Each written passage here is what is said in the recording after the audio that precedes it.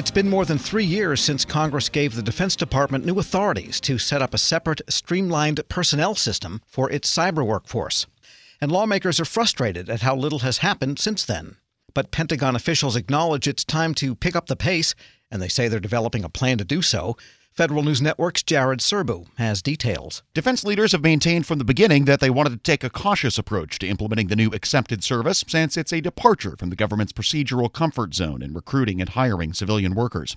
But previous plans called for the new system to be fully implemented by the end of 2018. That hasn't happened. So far, it's mostly been used for employees at U.S. Cyber Command, the Defense Information Systems Agency, and the DoD CIO's office. The CIO's office, which is tasked with managing the new authorities, has only about 5 full-time personnel dedicated to implementing the new accepted service.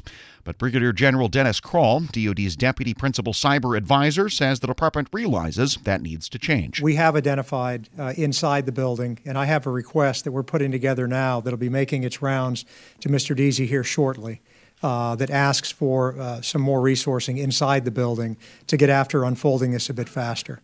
So that's one area, just to be blunt. We could do a little bit better inside the building to get after it, and I'm articulating what those specific needs are. So that's forthcoming. And the resources in the building are lacking for us to both internally and then at the service level to make sure we can handle that workload, and we are addressing it. Responding to shortages of cyber experts in the government workforce, Congress gave DoD wide latitude to set up a separate personnel system as part of the 2016 Defense Authorization Bill. It lets the department set special, market-based salary rates for civilians with cyber expertise, and the hiring process is expedited too. DoD is allowed to bypass the usual USA Jobs portal and advertise job openings through virtually any means it chooses. But so far, the department has only used the authority for about 500 positions. Krall says the next step is to allow the military services to use CES to recruit their own employees. Rolling this out at a level that's sufficient, I think, is a fair criticism where the department has to do better. So the phase 1 of the cyber accepted service was modest by design, of under about 500 billets that we put out to make sure that we knew what we were doing. Were we trained properly? Could we track those individuals properly? And you're right, Congress has given us a lot of enhancements, from pay to direct hire, et cetera. This next phase, which we're in right now, is going to bring that exponentially higher in number. Krall says the plan he expects to deliver to DoD CIO Dana Deasy in the coming weeks would only modestly increase the number of full-time staff the department has dedicated to the cyber accepted service rollout. He told the House Armed Services Committee the current thinking is that DoD needs a staff of about 10 people to handle a scaled-up implementation, including by traveling to various military commands to train their HR workforces on how to use the accepted service. But the department is also starting to ask whether streamlined hiring authorities might be useful for technology positions that aren't strictly cyber-related, like for the portions of the workforce that manage its business systems and data. Under last year's NDAA, the newly created Chief Management Officer took over responsibility for the department's business systems.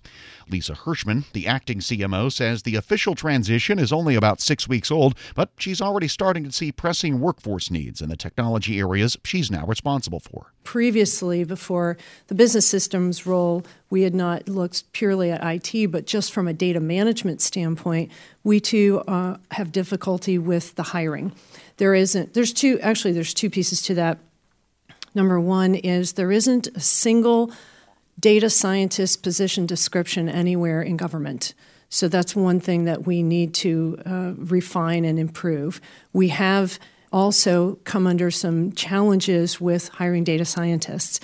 All of industry is also looking for the same talent type. So while previously you asked me about the CES, we were looking more to align with hiring authority and the compensation freedom that an organization like DARPA is able to have, which is why we're now looking at the CES to see if that applies to us.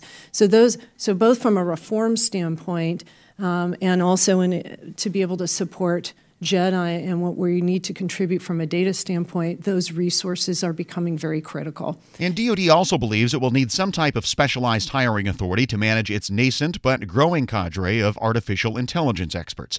The department's center of gravity in the AI field is its new Joint Artificial Intelligence Center.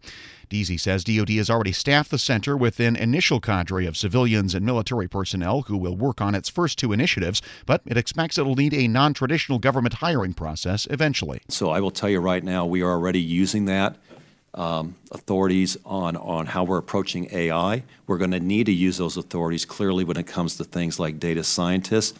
So one of my asks back to Congress is to continue to help us on how we take the great work we've done with CES and think about other technologies that we're going to be confronted with and we're going to want to leverage inside the department and be able to use the goodness of CES beyond its original cyber intended purposes. But Kroll says DoD struggles in attracting and hiring talent extend beyond the traditional bureaucratic constraints of its personnel systems.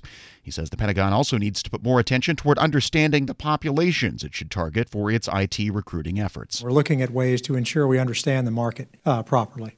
In many cases, we think we know where we should be recruiting, and we may not be recruiting to the level that we should. So understanding the type of applicant that we're searching for and the needs of those applicants, we need to bolster our understanding a little bit better. So we're looking at a way to kind of package that. On internships, for example, we do too few of them. Academia has proven their willingness to work with us. And as a department, we've just got to really take advantage of those where it makes sense. We have several of these near our bases that would be attractants to these things, and we're still underutilized. But even if DoD manages to transform the new cyber recruiting process into a well-oiled machine, the onboarding process will still be hampered by a separate bottleneck in new employee onboarding, the security clearance process. So while we might have 4 of the 5 elements of the recipe right in bringing people on, if we can't bring them on quickly because they're held up in the security clearance process, it's potential that they lose some interest and we don't garner the result we're looking for. So there is an effort underway right now to get after both of those critical areas. Jared Serbu, Federal News Radio, part of the Federal News Network. This episode is brought to you by Zelle. Whenever you're sending money through an app or online, it's important to do it safely. Here are a few helpful tips. First, always make sure you know and trust the person you are sending money to. Second, confirm you have entered their contact details correctly. And finally, if you don't trust the person or your recipient is rushing you to send money right away, think twice before sending money through an app or online.